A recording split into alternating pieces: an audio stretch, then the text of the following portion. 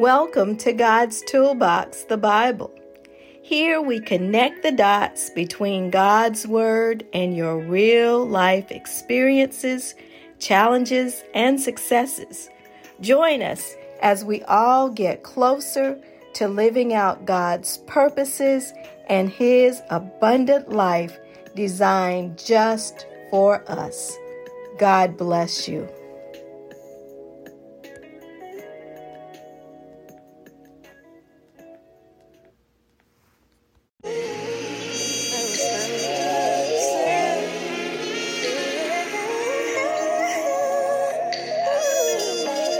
First, giving honor to God, who's the head of my life.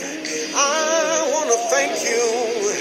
If it had not been for you,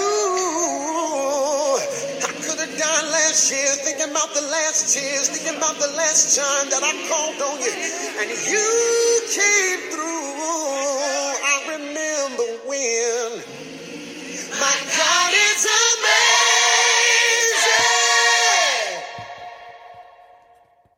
Amen, amen, and good afternoon, everybody. Welcome to our noonday service where our God is amazing. Our God is amazing. Let us pray.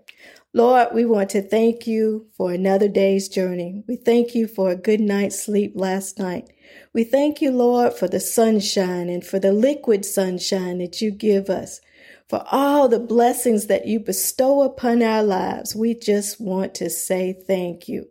We pray for Brother Robert Walker, Sister Lucy Robinson, Sister Carol Keys, Lord, that you will lift them up and heal their bodies and bring them back to the place where they are able to participate in life.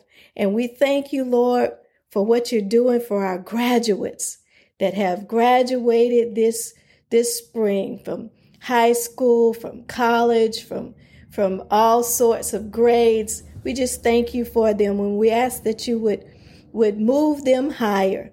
We thank you, Lord, for our children who are getting out for the summer. We ask for you to put a hedge of protection around them, that they may enjoy their time out, but that they may be safe as well. And then, Lord, we ask you to be with Brother Billy Myers and his family from the passing of his father, Reverend Myers, that you would put your arms around them, give them peace and solace during this time of bereavement. We thank you, Lord, for each person who's on the line and for all that you're doing for us.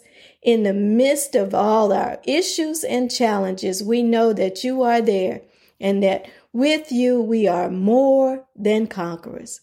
These things we ask, Lord, and we ask that your Holy Spirit come into this place and speak through me as your instrument, Lord, as your tool that you're speaking through. Lord, let your word come forth powerfully and clearly, that your people may be inspired and encouraged. These things we ask in Jesus' name. Amen. Amen. Today, our word comes from Matthew chapter 4, and I'm going to be reading the first 11 verses from the New International Version of the Bible. Matthew chapter 4, verses 1 through 11. And the word says, "Then Jesus was led by the Spirit into the wilderness to be tempted by the devil. After fasting 40 days and 40 nights, he was hungry. The tempter came to him and said, 'If you are the Son of God, tell these stones to become bread.' Jesus answered, 'It is written, man shall not live on bread alone, but on every word that comes from the mouth of God.' Then the devil took him to the holy city and had him stand on the highest point of the temple. 'If you are the Son of God,' he said, 'throw yourself down, for it is written, he will command his angels concerning you, and they will lift you up in their hands, so that you will not strike your foot against a stone.' Jesus answered him, 'It is also written, do not put the Lord your God to the test.' Again, the devil took him to a very high mountain and showed him all the kingdoms of the world and their splendor. All this I will give you, he said, if you bow down and worship me. Jesus said to him, away from me, Satan, for it is written, worship the Lord your God and serve him only. Then the devil left him, and angels came and attended him. I'd like to use for a subject for this noonday service, don't cross that line. The subject is don't cross that line. We see here 3 specific times when Satan, the devil himself, approached Jesus, God Almighty, with temptations, things that we often fall prey to in our lives.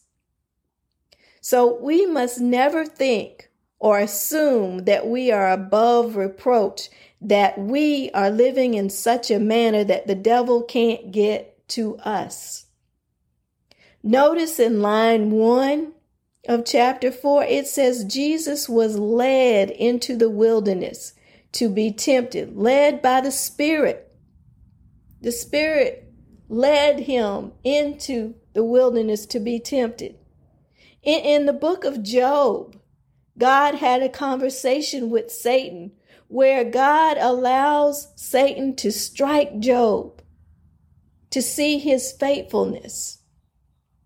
So rather than assuming that we are beyond the temptation of Satan, we must be alert to his tactics and ready to counter his claims. Ready so that we don't cross that line. When we're younger and less mature in our thinking, it's often easy to believe that our enemy, the devil, is a horribly ugly looking creature that tries to get to us in the vilest manners and tries to get us to do the worst possible things. But the thing is, actually, the devil is way smarter than that. Way smarter than that. He's not going to come in a frightening way, but in an inviting way. When we look at the passage of scripture in this lesson today, in Matthew 4, we see how cunning the devil really is. He knew that Jesus had been fasting for 40 days. He knew that he was weak and hungry physically. So the first thing he offered Jesus was bread. Verse 3 says, the tempter came to him and said, if you are the Son of God, tell these stones to become bread. Of course, Jesus refused him by saying, man should not live by bread alone. That didn't work. So then he appealed to Jesus' spiritual side, talking about angels, actually quoting scripture regarding them. The devil knows scripture. Do you know scripture? He says to Jesus, if you are the Son of God, he said, throw yourself down, for it is written, he will command his angels concerning you, and they will lift you up in their hands so that you will not strike your foot against a stone. Jesus reminded him that one should not tempt the Lord. So finally, the devil thought, I'm going to tempt his human desire for power and wealth. So I'm going to offer him the kingdoms of the world. So it says, the devil took him to a very high mountain and showed him all the kingdoms of the world and their splendor. All this I will give you, he says, if you will bow down and worship me. So Jesus promptly reminded him that we serve only the Lord, and he bid the devil to leave. Thou shalt worship the Lord thy God and only him. So you can see that the devil doesn't come at us with things like guns and knives and swords. He comes at us in ways that are attractive to us, in moments of weakness, often at times when we're not prayed up and when we've strayed from the faith. So be careful. He knows us. The Bible says that Satan has 7 heads. He's good at what he does. He's smart, and he studies us like a playbook, making plans for the next play to get us to cross that line and get into his territory where he can rule us. Now, I've been around a lot of Christian circles of people who say you shouldn't be preaching about the devil because God is stronger than the devil, and so we just resist the devil and he will flee from us. But we better know a little bit about the tactics of the devil, lest he outsmart us. So how do we protect ourselves from falling prey to Satan, from crossing the line into his territory? Well, today I want to talk about two things that we should know. The first thing is that we should pray for deliverance from the crossover spirit. The crossover spirit. What is the crossover spirit? It's that spirit that makes us feel like the world's way is best. Young people call it FOMO, the fear of missing out. When we think the world's got it going on and we got to do what the world is doing, or we're going to be left behind. We're going to miss out on the fun, on all that's going on. We're going to be stuck somewhere having church and the world is having fun. No, that's not exactly the way it is. The devil wants you to think that, though. Remember Lot's wife? As they were leaving Sodom and Gomorrah that was going to be destroyed, fleeing for their lives as the cities were being burned. And Lot was told not to look back. He and his wife were told not to look back. But she could not resist.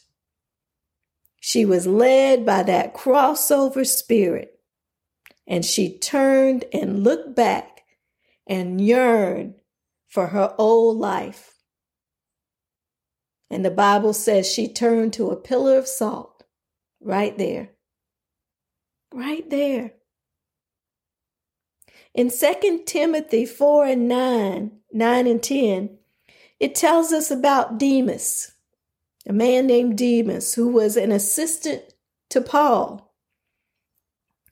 But the Bible says Demas loved the world and worldly things entirely too much to live the life of a disciple, to be used by God. The scripture says that he crossed over, and though he had been called out of the world, he went back to his former life. So again, we should pray for deliverance from that worldly hold, from that spirit that would cause us to abandon our faith and step back into a world of sin, thinking it's better, it's greater, it's more fun, it's the life. Stop looking at that and lusting after the things of the world. Set your mind on things above. Pastor Casey reminded us that Sunday in his Sunday sermon. Things of God. Set our minds on the things of God that have heavenly value, that don't wear out, don't rust out, where thieves can't break in and steal. That's what we put our minds on, and not the things of the world. So we should pray for deliverance from the crossover spirit. That's the first thing. And then the second thing is that we must pray for discernment to recognize the weapons formed against us, the weapons that the devil uses. Many of them, most of them, don't look like weapons. The devil often fights with things that seem harmless to us. The truth is, for many of us, we're better off and we're better able to protect ourselves when we come against weapons like sickness and loss and heartache and hard times like Job did. We may recognize that something's not quite right and maybe the devil is after us. And so we need to get closer to God. But rather than hard things and hard times, sometimes the devil will set us up with good things, harmless little things, setting us up for the kill, things that we see as harmless. You see, because he camouflages his activities in a way that we don't expect them to come, and often we don't detect them. And that's why we have to pray for discernment from God to know when the devil is coming at us, to know what's right and what's wrong, to look at it for what it really is. You see, we can recognize our enemy when he's constantly coming at us with criticism and fighting us at every turn. But can we know him when he comes with admiration and compliments, telling us how good we look, how good we sound, how smart we are? Can we discern that it's really the devil setting us up? There's a story about a farmer and a viper. You know, a viper, a snake. The story concerns the farmer who finds the viper freezing in the snow. He sees the viper. He's in the snow. He's freezing. So the farmer took pity on him, and he picked him up and put him inside his coat. Well, the viper warmed up, revived by the warmth inside the man's coat, and then he bit him. And as the man was dying, he realized that it was his own fault. His own fault. Because he knew that that viper was a snake to begin with. So the moral of the lesson of the farmer and the snake is not to take pity on a harmful person. A toxic person can be very well harmful to us in his critical condition, even when we try to help him. The snake represents those who always bite back those who help them. It sounds ungodly, but you can't help everybody. The thing is, a lot of times, if we want to help people, the best thing for us to do is to pray for them. Pray for them. Pray for discernment from God as the best way to cover them in prayer. Because the devil could very well be using them to cause us harm, to cause us to cross the line. Don't play with fire. You'll eventually get burned. We're talking about discernment, to recognize the weapons that the devil uses to get us to cross the line into his territory. And how a lot of times the weapons he uses don't look like weapons. You know, we can recognize hatred from our enemy, but can we recognize a hug? We can recognize a gun, but what about a gift?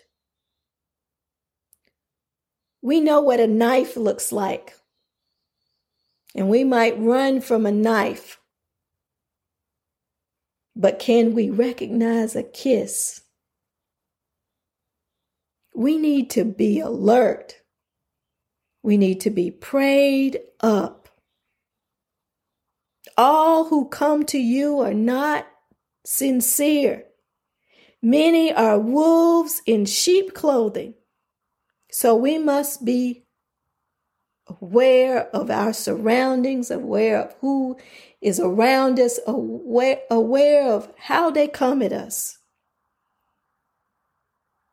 Lest we find ourselves in the snare of the fowler, crossing the line and going back into the world. So, 2 things today. We need to pray for deliverance from the crossover spirit that makes us think that we might be missing out when we don't go the way of the world. And we need to pray for discernment to recognize the weapons formed against us. We need to stay on the Lord's side and don't cross that line into Satan's territory. Watch what we see. Watch what we hear. Watch where we go. Watch what our hands do. And keep our eyes on Christ. God bless you. Let us pray. Lord, we thank you for your word today that warns us that a lot of times when we look across the fence and we think the grass is greener on the other side, it's not even grass. It's artificial turf. It's not what it seems. And we live in a world today where hardly anything is just what it seems. Everything comes with some sort of vagueness, some sort of artificial something. But Lord, we know that if we stay with you, that you will cover us, that you will give us discernment, that you will open our eyes, that we can see things as they are, and that you will protect us. We thank you, and we ask that you will constantly build us up so that we can be the people that you would have us to be. We thank you. We love you. It's in Jesus' name we pray. Amen. Amen. The word today may not have been so inspiring, but it was necessary. A necessary warning, because there's a lot out there. A lot out there that's not what it seems to be. And we need to be aware. I thank you for joining us today on our noonday service. We pray that you have gained from this time. We thank you for the fellowship. And we ask that you would inspire others, witness to them, and help them grow as you grow. Thank you. Our benediction now unto him who's able to keep you from falling and to present you faultless before the presence of his glory with exceeding joy. To the only wise God, our Savior, be glory, majesty, dominion, and power, both now and forevermore. Amen. Enjoy the rest of your day. God bless you.